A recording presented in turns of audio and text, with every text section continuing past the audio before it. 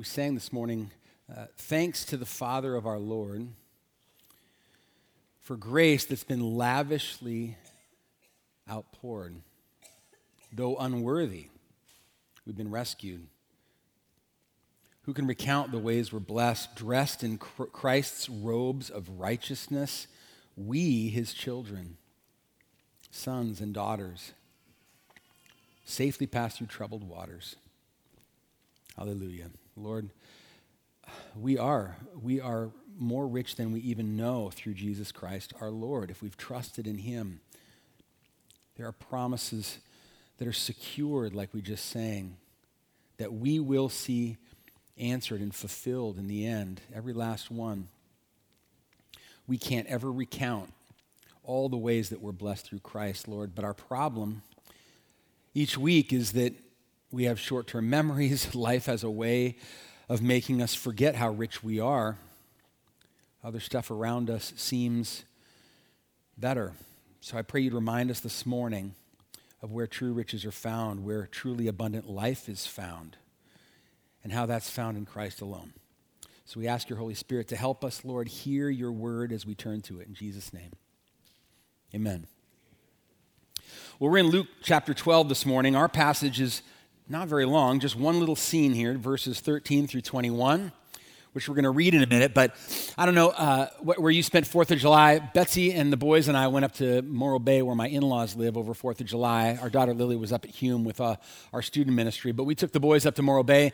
And on the 4th of July, we decided to go up to Cayucos, which is the town just right above Morro Bay, because they have this huge street fair and blowout during the day, huge sandcastle contest by the pier and vending and with all kinds of great food. And so we drove up there, but it was so packed that we had to park like a mile and a half south of the exit for Cayucos, park in a neighborhood, get out to the beach, and just walk a mile and a half up the beach to get there because there was just no parking. So anyway, so we're walking, and if you've ever been to Cayucos, anyone know Cayucos? Okay.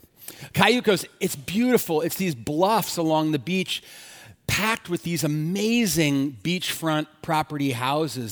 Some of them are mansions with multiple tiered sort of balconies and private stairways down to the beach, their personal access to this amazing coastline. And as we were walking with the boys, just looking at house after house and seeing these big parties up there and smelling the smokers and cookouts and all this and hearing the music, by the time we got to the pier, I realized that in my heart there was this longing, man, that would be the life. I realized that sort of coveting in my heart was just sort of building like these lucky people who have this place like this. It's just amazing. I was caught up in it. I got to snap out of it at the pier. I want to ask you this morning, when was the last time you caught yourself looking at what someone else had and thinking, that must be the life? If only I had that would be something. Maybe it was driving through a neighborhood that you could never afford to buy a house in. That's a fitting one right now for where we live here in Southern California. Maybe it was scrolling on Instagram past pictures of vacations that you'll probably never take. It could happen even here in this morning in worship as we're singing. You could look across the sanctuary at someone else that you know that has something that your heart longs for and that you don't have. Maybe a relationship, maybe a spouse or children, or you see them having friendships that you don't have, or a parent that you miss. Maybe it's a job that you love that you're without right now. Maybe it's skills or talents and all the admiration and the attention that brings that person. And you wish you had that. Maybe it's just plain physical fitness and health. And that's not the deck that God has dealt you. Maybe it's just a few less trials than you seem to have on your plate. And that person over there seems like it's just easy sailing.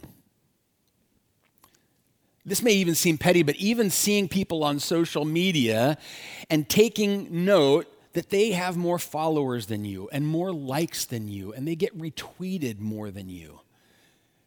It sounds petty, but it can be in our heart. We can look and we can think, oh, if only I had that. None of these things in themselves necessarily are bad things. Maybe that last one is keeping track of likes and retweets. But most of those things aren't bad in of themselves. In fact, many of them are good desires, things that are worthy of aspiring to. Marriage and being a parent and working hard to the Lord in a job. But it's when we find ourselves looking at those things that others have that we don't and thinking, if only I had that. That would be the life. That's where we're in trouble. That's what our passage here in Luke is going to confront us with this morning. We all have this inclination to look over our neighbor's fence and think, if only. So let's read it. Luke chapter 12, verse 13. Remember when it says someone in the crowd, remember how big this crowd was last week as Eric preached. It said thousands of people, so many thousands of people now are following Jesus that they're actually tripping and trampling over one another. This is a significant crowd. Someone in the crowd, I need these on, said to him, Jesus, "Teacher, tell my brother to divide the inheritance with me." But he said to him, "Man, who made me a judge or arbitrator over you?" And he said to them, the crowd, "Take care. Be on your guard against all covetousness. For one's life does not consist in the abundance of his possessions." If you're an underliner, that sentence right there is worth underlining. In fact, man, it struck me this week. We could do not much better than to make that a desktop wallpaper on a phone or a computer. That sentence, life does not consist in the abundance of his possessions. And he told them a parable, saying, "The land of a rich man produced plentifully. And he thought to himself, 'What shall I do? I have nowhere to store my crops.' He said, 'I will do this. I will tear down my barns and build larger ones, and there I will store all my grain and my goods. And I will say to my soul, soul, you have ample goods laid up for many years. Relax, eat, drink, be merry.' But God said to him, 'Fool, this night your soul is required of you. And the things you've prepared, whose will they be? So is the one who lays up treasure for himself and is not rich toward God.'" Wow, that's a word. There's three men in this scene that we need to pay attention to. Each one of them has something for us to learn, a lesson. We need to pay attention to the man in the crowd because we are all more like him than we probably want to admit. We need to pay attention to the man in the parable because clearly we don't want to end up in the end like he does. We don't want to share his fate. And most importantly, we need to pay attention to the man in the scene called teacher, because he loves us and he really wants us to know where abundant life is found. And it's not where the man in the crowd thinks, and it's not where the man in the parable thought. So my outline this morning is just to be framed around these three men, one lesson from each of these men that we need to learn. Lesson number one. The lesson we need to learn from the man in the crowd is that covetousness is deadly. Coveting is one of those Bible-y words, I think, that we don't use in day-to-day life. When was the last time that you used the word out loud, coveting? It sounds very King Jamesy. I mean, it's the 10th commandment, right? I think it's probably safe to say that maybe many of us think of coveting as a sort of a lower tier sin. It's kind of a misdemeanor. It's like, it's almost a pastime, We just kind of look at what other people have and, oh, wouldn't that be nice? But you notice in the Bible, it's not like lying and stealing and murder and adultery, right?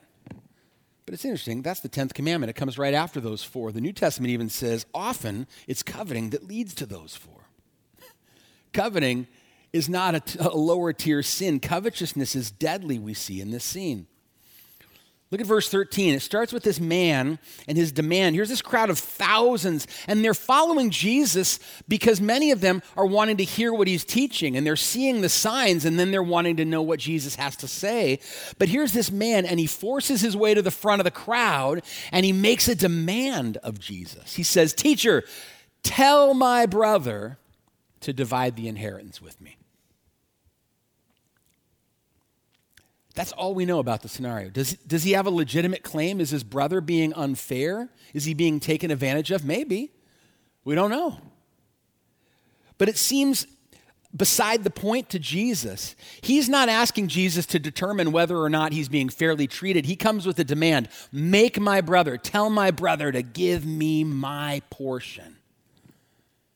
In fact, what we see here is to this man in the crowd, he's willing to abandon a brotherly relationship and family bond for the sake of getting what's his, isn't he? If you think about what it would take for the brother to divide the inheritance, it would probably mean to sell all of their estate so they can make a profit and then divide up the money, which would weaken the estate for the whole family. But this brother doesn't seem to care. He doesn't care if his brother's going to get hurt in the process. He wants his half. And Jesus is far more concerned with what's motivating this man in the crowd than whether or not his claim to half the inheritance is legitimate. Jesus sort of just sidesteps that. Look at verse 14. He declines the man's demand with a simple sentence. He says to him, "Man, who made me a judge or arbitrator over you?" In other words, Jesus is saying, I didn't come to settle little disputes like this. I've come for something way bigger. The Gospel of Luke says Jesus has come to proclaim that the kingdom of God promised for generations is now arriving in him.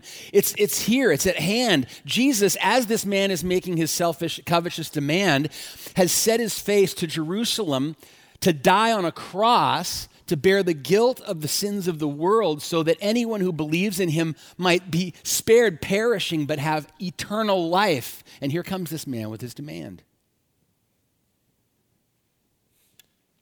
What Jesus sees behind this man's demand, I think, is that he's in danger of failing to enter into that kingdom. He's in the crowd. He's hearing the teaching. The seed of the good news of this kingdom is landing on him, but he's got a one-track mind, and Jesus sees he's in danger of failing to enter this kingdom. I was trying to think of an illustration. This isn't perfect, but this is the best I could come up with to how Jesus might have been feeling in that moment. Imagine yourself on the deck of the Titanic shortly after it had hit the iceberg, and everyone realizes the ship is sinking, and alarms are going off, and people are all scrambling on the deck, and family members are looking for one another, and they're grabbing their stuff, and there's panic, and they're bumping into each other and tripping over one another, and you're one of the deckhands, and your job is to get people onto one of the lifeboats. And imagine some guy pushes his way through the chaos and says, "Hey, I want to see the captain. I want a refund. I paid a lot to be on this maiden voyage, on this fancy ship. This isn't what I paid for. I want my money back. I want to see the captain now." How would you be feeling as the deckhand? Brother, your priorities are upside down right now. That refund is going to do you no good if you are on the bottom of the Atlantic. Seriously, what you're concerned about right now is going to be the death of you. I have a much greater concern. Get on the lifeboat. We can deal with the refund later. In a similar way, whether or not this man has a legitimate claim to half the inheritance is beside the point. Jesus sees a spirit and a desire in his heart, a covetous desire that's deadly. I was reminded of Paul in 1 Timothy. He says to Timothy, a young man, "Those who desire to be rich fall into temptation, into a snare, into many senseless and harmful desires that plunge people into ruin and destruction." Covetous spirit is not something to be trifled with. It's deadly. And this man's covetousness was blinding him to why Jesus was there at all. This man is a walking example of the thorny soil. Remember the parable of the thorny soil?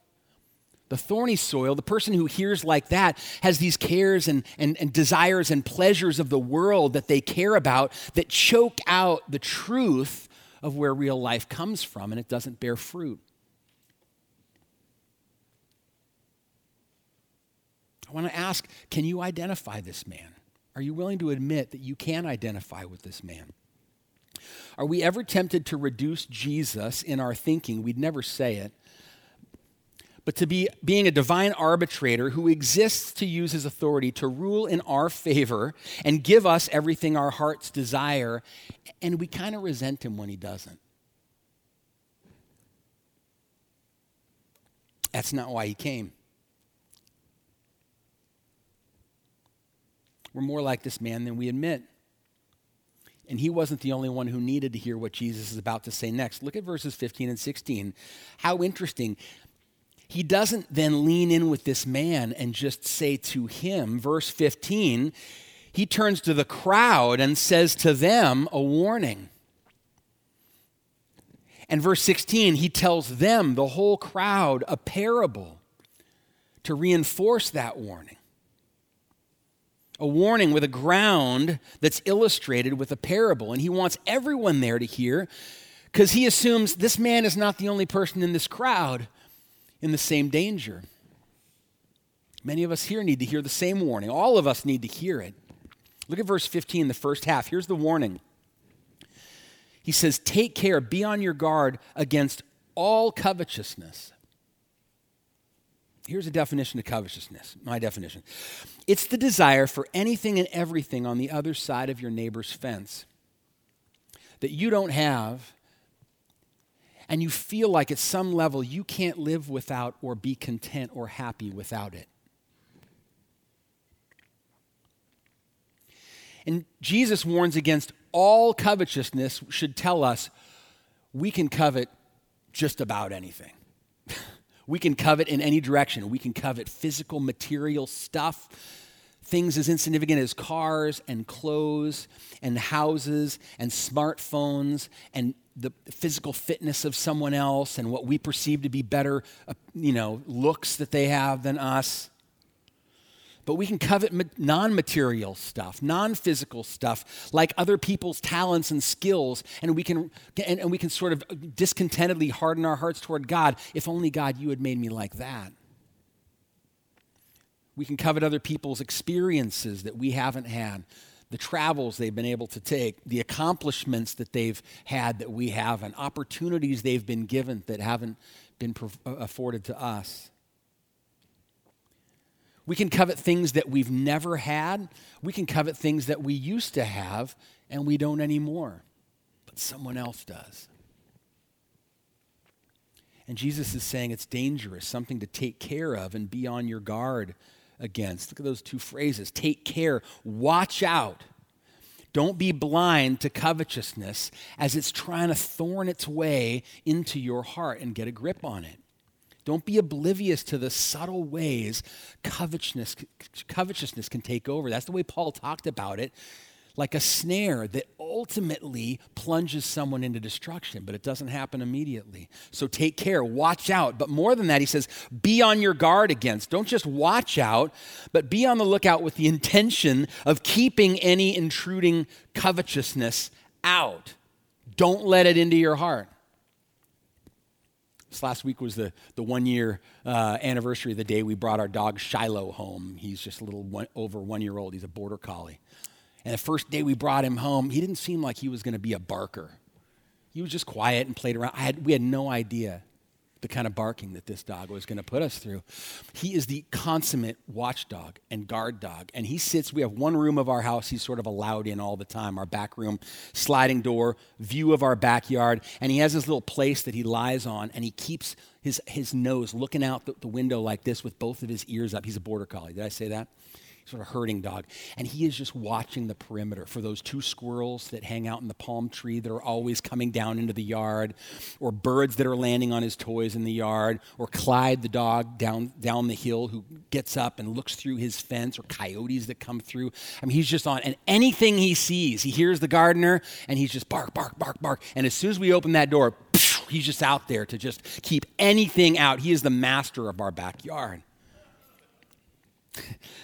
That's the idea here with covetousness. Take care. Be on the lookout, not just watching, but to be on guard against. Don't let it intrude. Whenever you see it, get it out of there. Take care, guard against, recognize it, and repent of covetousness as its thorns attempt to grow in your heart. Why? Because it's fueled by a lie, Jesus says. Covetousness is fueled by a lie about where abundant life is really found, and it will choke out that truth if we let it. In John 10, Jesus says that he came so that we might have life and have it what? Abundantly. Not just life, but real, true, lasting, everlasting, full life. That's why Jesus has come. So we should listen carefully when the one who wants us to have abundant life tells us the lie that will keep us from it. So lesson number 1 from the man in the crowd is covetousness is deadly. I hope you're convinced if you weren't this morning when you came in here. Lesson number 2 from the man in the parable is this: all who treasure riches above God, or I would say, all who make riches their God, will suffer the fool's fate, which we'll see in this parable. He starts in the second half of verse 15 with a ground for his warning. Here is the truth that when you don't believe it and you believe to the contrary will lead you to destruction. One's life does not consist in the abundance of his possessions. So to believe that it does, I think, is to treasure riches above God, or more accurately, to allow riches to be your God. Life is abundant possessions. God doesn't even factor in. In other words, if I have abundant possessions, I will have life. Full stop. That's the lie. That's why Paul says in Ephesians 5:5, it might strike you as being extreme, but Paul names sins which, if they characterize your life, you will not inherit the kingdom of God. Like the sexually immoral will not inherit the kingdom of God. The impure will not inherit the kingdom of God. You know who else will not inherit the kingdom of God, Paul says? Everyone who is covetous. Parenthetically, he says, that is an idolater. In other words, if covetousness characterizes your life, if you live believing that my life is found in abundance of possessions, you actually don't worship the true God. You have a false God, and its name is possessions, physical or non-physical. To believe that life equals possessions is actually to exalt what is created above your Creator, and it's false worship. And that's what we see in this man in the parable. We need to pay attention because aren't we all bombarded almost on a day? I would say not almost. On a daily basis, we are bombarded in our world with the message that life does consist in an abundance of possessions, aren't we? Magazine ads, billboards you drive by every day, YouTube ads that pop up, social media. I was just curious. I went on Instagram this last week and decided to do a search for the hashtag good life.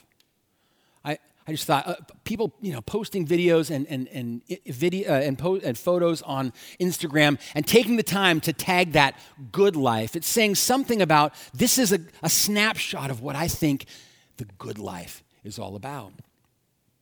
20.1 million photos and videos with hashtag good life. And you could probably imagine as I was scrolling through the feed what dominated it. Not everything, but it was dominated by possessions. It was dominated by food, usually fattening food, the best kind. It was dominated by fashionable clothes and makeup and watches and supercars. One of the first pictures that came up was this $100,000 sports car with the Eiffel Tower in the back. So it got sports car and travel destination right there in the same picture. and speed bikes and hotels and resorts and cruise ships and all the finer things in life. It wasn't everything, but it dominated the feed. We're bombarded with the lie that no, life really is found in curating just the right bucket list and then successfully checking it off, but it's not. Now, don't get me wrong, so many of those things that people tag good life have some element of good to it. I'm guilty of posting plenty of pictures of delicious food that I had the experience of eating, or even sunsets that I got to watch.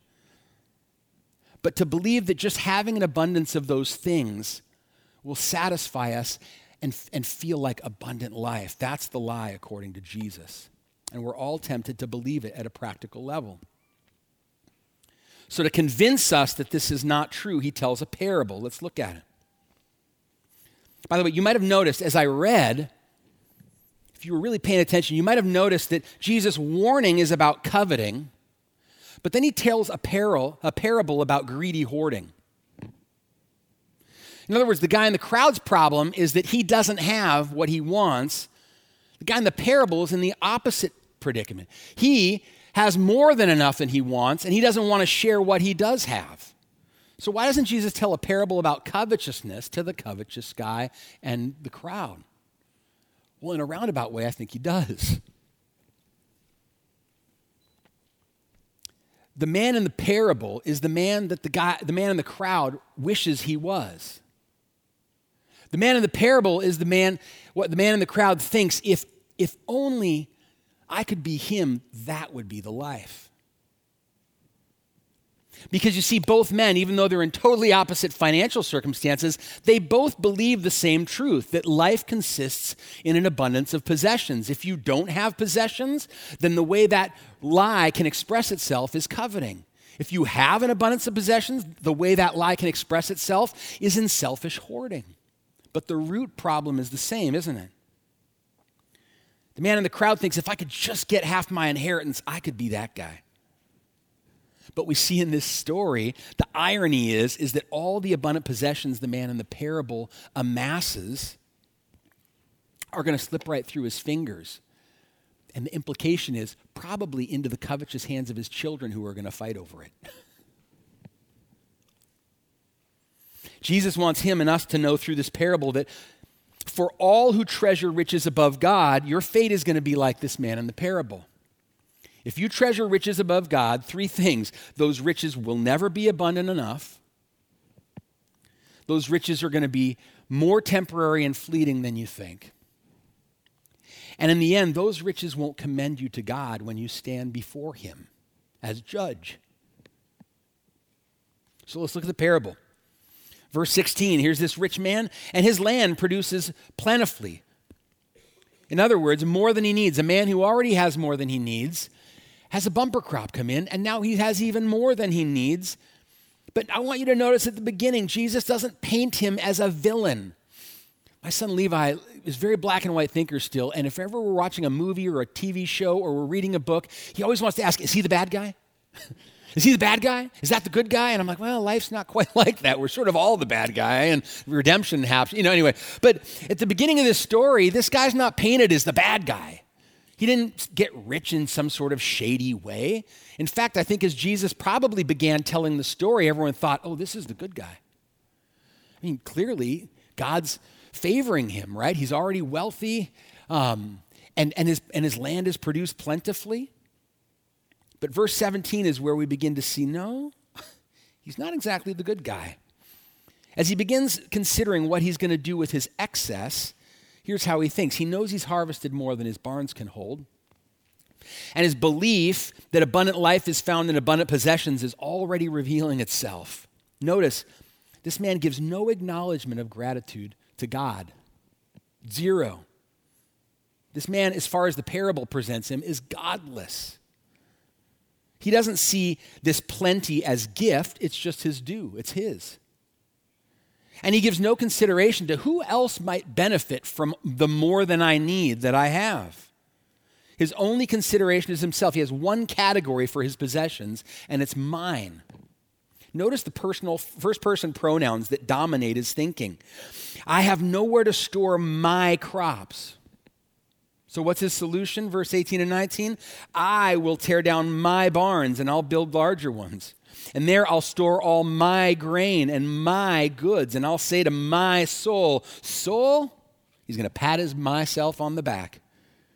You have ample goods laid up for many years. Relax, eat, drink, be merry. You earned it. It's yours. You see, this man wouldn't say that he has more than he needs, ironically. It's not an overabundance to him. It's not enough. It's just all the more he can relax and eat and drink and be merry with. He can have that hashtag good life as far as he can see into the future. That's the problem. He can't see into the future. And he's about to learn 3 hard lessons. Lesson number 1 for this man is that for the one who treasures riches above God, those riches will never be abundant enough. I was thinking, if there is one truth that we all have learned through personal firsthand experience countless times, and yet we still don't believe it, it's this. That somehow there isn't enough possessions that will feel like enough, right? From early childhood, with our Christmas list, that one big ticket item that's the biggest present that we're waiting, we open it last, and that's the one that made Christmas awesome. Even as little kids, we know 2 or 3 weeks later, if that, growing bored and tired with that thing and already making out the next year's Christmas list. Even from childhood, we experience this taste of what we think is abundance isn't enough. I can't think of one vacation I came home from that I thought I was ready. Often I get home and I'm like, I can't believe it's over. I've been waiting for that for so long. Where are we going to go next? No one has to convince us of this truth. We've tasted this, right? That what we think is going to be enough when we actually have it turns out not to be enough. If abundant possessions are the key to abundant life, they'll never be enough. I came across I'd never heard of this guy, John Trapp. Puritan pastor and writer. I was looking for stuff people had written on covetousness, and he wrote a number of things on covetousness, and I love this. John Trapp, born in 1601. Listen to this illustration, analogy, to try to get us to think about the fact that enough will never be enough. He said, a ship may be overladen with silver even unto sinking, and yet still have space enough inside left to hold 10 times more. And so a covetous man, though he have enough to sink him, yet never hath he enough to satisfy him. I love this. A circle cannot fill a triangle. And so neither can the whole world fill the heart of man. A circle cannot fill a triangle. It made me think of another guy from a few hundred years later, C.S. Lewis, who said, if I find in myself desires which nothing in this world can satisfy, if I find everything in this world feels like a circle that can't fill the triangle, what should I assume? Well, the only logical explanation is I was made for another world. Or I would say I was made to be satisfied by something other than all of this world, the one who made this world. I want us to see that in Jesus wanting to lead us away from covetousness and greed, he's not wanting us to want less. He's actually wanting us to want more. What can only be found in God. He doesn't want us to settle, to try to fill the triangle of our lives with the circle of more possessions. It'll never happen. Lesson number 2 for the man. The one who treasures riches above God, those riches are going to be temporary and fleeting, more than they seem. Look at verse 20. God said to him, fool, this night your soul is required of you. And the things that you've prepared, whose will they be? God calls him a fool because he's falsely assumed not only that all these possessions were his, but that his own life was his. He didn't stop to even realize his own life was on loan from God, and it was a loan that God could call up at any time. And the very same day he's doing this, thinking, oh, eat, drink, be merry, that's the day he's going to stand before God as judge. Do you ever consider that your death might come sooner than you think? The younger you are, the harder that probably is. I remember thinking this when my dad passed away, and I was cleaning through all his stuff, and I was looking at his daily sort of, calendar that was in writing, a little notebook, and there's things written on there appointments for phone calls and stuff beyond the day he died. Do you ever consider that you might have things written in your Google Calendar right now that you won't meet? You might have things that you're accumulating and making plans to enjoy those, and you won't. That's the point of this parable. The things you're accumulating, they may slip through your fingers and go to another. You don't know what tomorrow brings, James 4 says. Come now, you who say today or tomorrow we'll go into such and such a town and spend a year there and trade and make a profit, yet you don't know what tomorrow will bring. What is your life? You're a mist. It appears for a little time and then vanishes. How presumptuous. No matter how abundant your possessions are, they're on loan, and you have no idea for how long. And then God asks, whose will they be? But even more importantly, where will you stand before God? Lesson 3 is that for the one who treasures riches above God, those riches won't commend you to God when you stand before him. You won't stand before him and say, look at all my riches.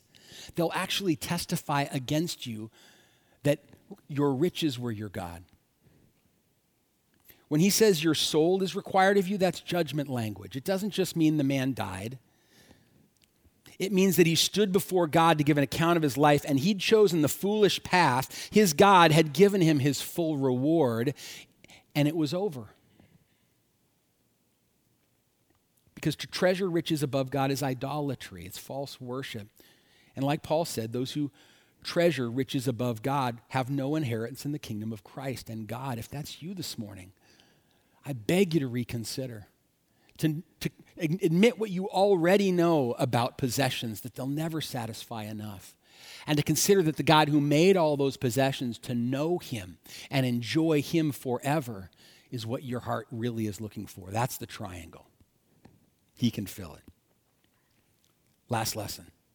It's a lesson from the man called teacher, Jesus here. So what's the alternative to treasuring riches above God? Well, it's this. All who treasure God above riches will be truly rich and will be rich toward God. That last phrase is a little bit interesting, and it might be open to misunderstanding. I want to make sure we don't misunderstand it. Rich toward God might sound like abundant life is something that you obtain the more you give to God. If you are rich to God, then he will be rich back toward you. It's reciprocal, but that's not the way it works. Acts 17, Paul is preaching, and he says, the God who made the world and everything in it, being Lord of heaven and earth, the Lord over all riches, he doesn't live in temples made by man. He's not served by human hands as though he needed anything. God does not need anybody to be rich toward him to enrich him. Why? Well, he himself gives to all mankind life and breath and everything. So if living rich toward God is the opposite of living, look at the first half of verse 21. Living to store up treasures for yourself. Rich toward God's the opposite of that. Then rich toward God is the opposite of the idolatry of treasuring riches over God or as your God. Living rich toward God then begins with recognizing how rich God is toward us and responding appropriately.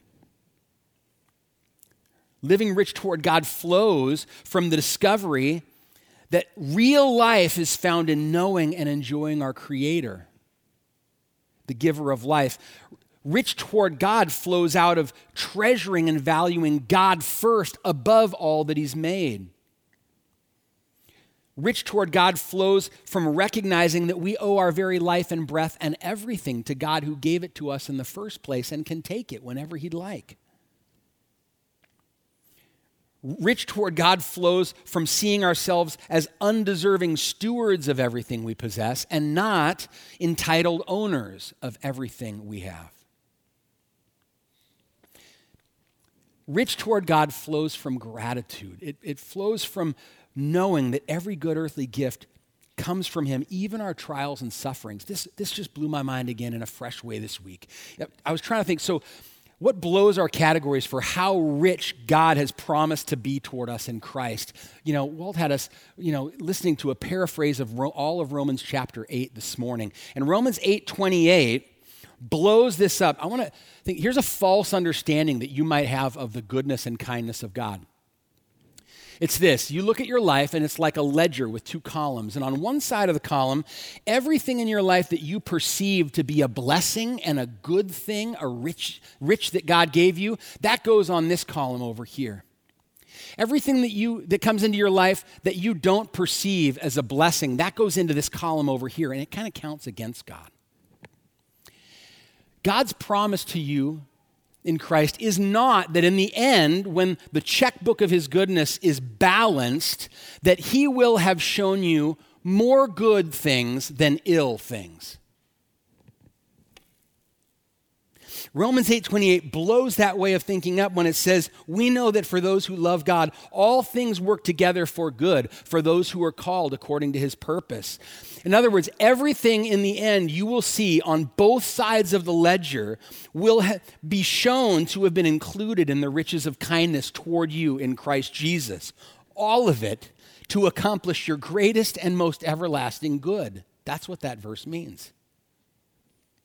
The good things we longed for and received, and the good things we longed for and didn't receive, will all be seen to have contributed to God's riches and kindness toward you through Christ Jesus. If God's a God who can do that, he is infinitely more valuable than all earthly possessions, isn't he? We may not see how all that's going to work out until glory, but we can count on it.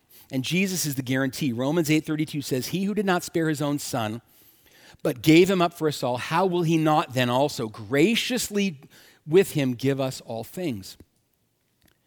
Which brings us back here at the close to Jesus and why he came in the first place. Why his face was set toward Jerusalem when this man interrupted him.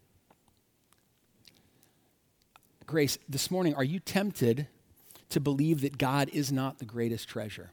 There's some other treasure that just looms bigger in the foreground for you. Are you tempted to believe that he's not the greatest giver, that he's holding out on you? Look at the cross. The cross is where the selfless one gave himself for the selfish, like the man in the parable. It's where the all-sufficient one who needed nothing gave himself in the place of the insufficient ones. That's all of us. The cross is where the generous and giving one gave himself for all the covetous and grasping people like you and me, to save us from eternal death, to forgive our sins, and give us an abundant life. 2 Corinthians 8:9 says, you know the grace of our Lord Jesus Christ. Though he was rich, yet for your sake he became poor, so that you by his poverty might become rich. That's what we're about to do here as we celebrate the Lord's Supper, to remind one another in a very visual, tangible, concrete way, where is abundant life found and where is it not found? I want to ask you to do something this morning that we don't normally do, but in just a minute, when you come forward to take the Lord's Supper, I want to ask you to find something you have with you that represents earthly possessions. Maybe it's your wallet or your purse. Just pull one credit card out. Maybe it's your car keys. Maybe it's your smartphone. It could be anything. If you don't have anything in your pockets, write down on the back of your bulletin or something that represents earthly possessions that at times you're tempted to think this is where life is found.